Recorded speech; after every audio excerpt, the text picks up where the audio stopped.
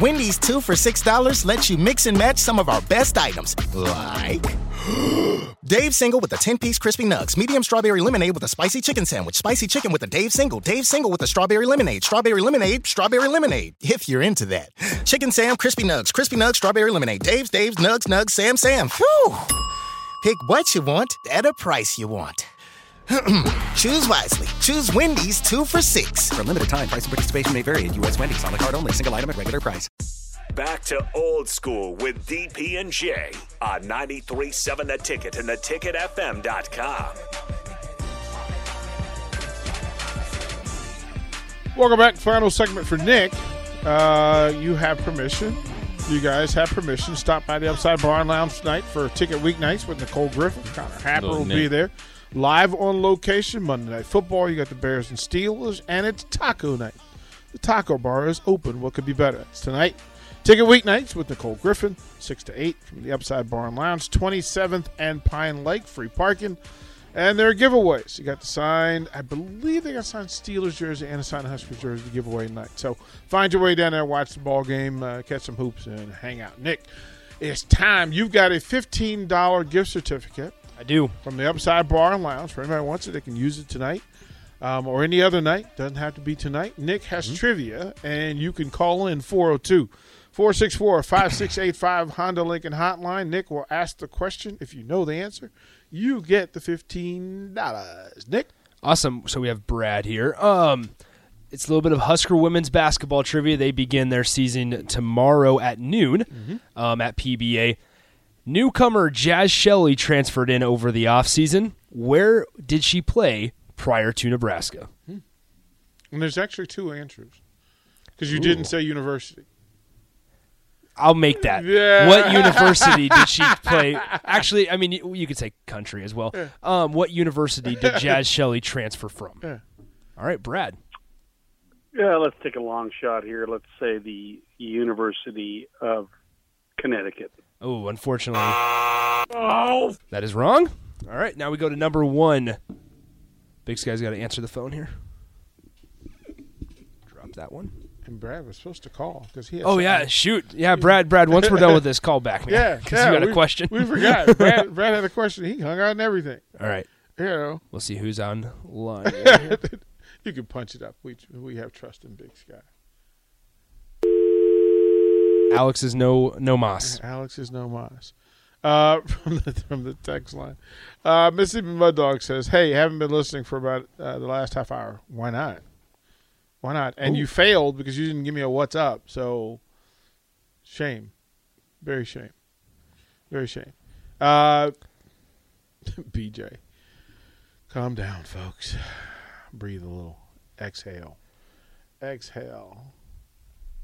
Seth. What's up, Seth? You know the answer, man? Oregon. Nice work. There we go. $15. The Upside Bar and Lounge. You can use it tonight. No oops upside your head. No, he did his thing. No, look. They start. So they play tomorrow at noon against Maine, and then the gentlemen play tomorrow night against Western Illinois. And I got to see them in their exhibition game. And young Jazz can go. Like, she can play. Does a lot for them that Alonzo Verge does for the men's team. Breaks down defenses, probes, can shoot the three. Yeah. And plays with a little moxie, little attitude. She definitely plays with attitude. Ain't no wrong with that. Yeah, the young lady, like I said, she wore out the little point guard that she faced because point guard disrespected her. And, Jazz took her to school and looked over at the coach like, "Coach, she ain't even defend me. Like, she got to learn." She's nice. Yeah. This is Connor. I talked to Connor about it earlier. Connor said that he thinks this may be an actual tournament team. He goes, this will be. Yeah, they were close last year, so I think they can get over the hump. I like what they've been doing, and it's going to be exciting. As you move from football season to basketball. Well, we'll get to it. I mean, I think it's that time. Then back to recruiting, and then back to spring ball, then the season, then rinse and repeat. It's so funny when you hear that these media dudes this is going to be interesting offseason. No, you're going to do the same thing that you did all the time. Be mad at the end of the season like everybody else. There's nothing going on. Then you're going to have little tidbits on, who's leaving and who's staying. Then it's going to start winter conditioning. Who looks good in winter conditioning? Then you're going to say, who's your projected starters based on one of them lifting weights? Get in the spring. Then you're going to talk about who you're recruiting. And then when the recruits come, the early enrollees, you're going to start comparing them to like the likes of Adrian Peterson and Patrick Mahomes that you have no business doing and set them up for failure. And then we're going to start the season. The only thing that's going to be different, we're going to win next year and go to a bowl game. And then you're going to probably say, well, we didn't win enough or blah, blah, blah. Rinse, repeat, rinse, repeat. It's the easiest job in the world. Question everything. Minimize any success. You're always winning. Well, nobody wants to minimize success. I don't want to. I get. Look. I wasn't talking about you. I'm just saying in general. I can't speak for other folks. Like I look, man. If you win, we get to say you won. If you lose, we have to say that you lost. Correct. Otherwise, there ain't no point of us being here. Right, but people seem to put more emphasis on recruiting, or at least up until recently, than actually playing football. And I agree with that. Because people think just because you go out and get recruits that they're actually going to be good because they, got rivals or whatever. Yeah. I don't mean a tiddly poo. Yeah. Until you play, compete, deal with adversity, and produce in front of 90,000 people. Yeah. On a consistent basis.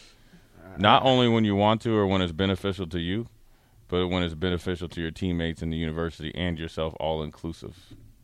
That's when it's really good. That's how you build a little culture. That's how you win a couple little championships there, Big Sky. Oh, you got your little mustache? Oh, you got your little Movember going on. I see you, player. Got your little, I see you. And then that's how you win. That's how when you come back on campus and you walk into the locker room, it'll be the partner to see when you walk through that bad boy, though. Because nobody in that locker room can tell you anything. But they know when they look at you, though, that you was a bad dude. And you know what a bad dude is, Big Sky? It's me with the visible mustache, because I think this is the first time somebody could see it from a distance. I seen you, man. Are you gonna grow out your little Tom Selleck? You got your little chin on. No, I'm just lazy. I'm just lazy. You just need to rock it, man. That might take you up from an 8.5 to like a 12.0 on a scale of 10. Right. This might be the worst. My ability to grow facial hair might be the worst in the country. No, mine's worse. This is all I got. It's better than what I got. This is all I got, bro. Yours can at least be worn. Mine needs to be shaved, or people will hide their children when I walk by. Well, I'm having this kind of day because you have been working your tail off, and I just wanted to say, there's little stuff, but I wanted to say thank you, kind sir. Thank you. You keep Big Sky works hard. He does.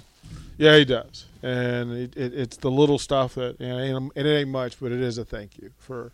How hard you get after it. Let's go back to the Honda Lincoln Hotline. Brad's been waiting for a while, so let's bring in Brad. Brad, what's up? Hey guys, great show. Hey guys, Oregon, come on! I should have known that. Right. Anyway, hey, going back to the segment earlier with the the announcement and everything about Trev saying Scott's the guy going forward, restructuring the contract. I think that's a good move. I think that's a lot better than, completely wiping the slate clean and starting over from scratch. I guess the one concern I do have is, okay, so I don't know if there's any performance type of clauses in the restructured agreement, because if we turn around, let's say we go 6-6 next year. Well, yeah, that's improvement. We're going to finally make it to a bowl game, but however, I don't think that's it's kind of not. I don't think that's what a lot of people are looking for. So I guess that's one of the concerns. And I get I'm excited about Nebraska basketball and the comments that the coach made about these people that have these jobs, and it's never a fun situation to be in when you've got to let somebody know that, hey, you're no longer employed, or however that goes down. These guys probably get paid better than a lot of people do in this state. The state revolves and is everything around Husker football. So we all want these guys to succeed. That's not the issue. We just want a product that we can be proud of. We want to be relevant again. And I guess that's a concern going forward with the restructured agreement. I'm glad Scott's come back. I want him to succeed. But at the same time, I'd like to see a pretty significant step forward next season. I'll just listen to your thoughts, guys. Appreciate it. Thanks. Well done, Brett. Jay? Yeah, I mean, everybody wants them to win. Well, mostly, not, most people do. So, look, dude, I mean, he's coming back. He's getting a chance. I mean, obviously, there's going to, the staff is going to look different, obviously. So, look, it's when you're a leader of young men or men and a leader of the university, you got to make hard decisions, and then you got to go from there, and then you got to make the decisions that you make going forward work double time. And, sure, Scott's not going to do anything that he doesn't think that's going to put him in a position or put the team in a position to be successful. So it's not something that he didn't want to do. Like you said in his statement, he has a tremendous amount of respect for those guys and worked with them a long time, has a good relationship with them. Probably didn't want to do it, but sometimes you got to do things you don't want to do or you think is the right thing to do at the time, and you got to get moving forward. Look, at the end of the day, everybody's going to question every decision that you make when you're not winning. When you fired them, how you fired them, who you bringing in, who you didn't bring in, who you could bring in, how you bring them in, how does it affect recruiting, blah, blah, blah. Unless you start hitting big with, I guess, JUCOs or portal, these guys that are coming out of high school ain't going to help you win no games, or at least the games that you need to win next year, unless you're getting the Justin Fields, so forth and so on.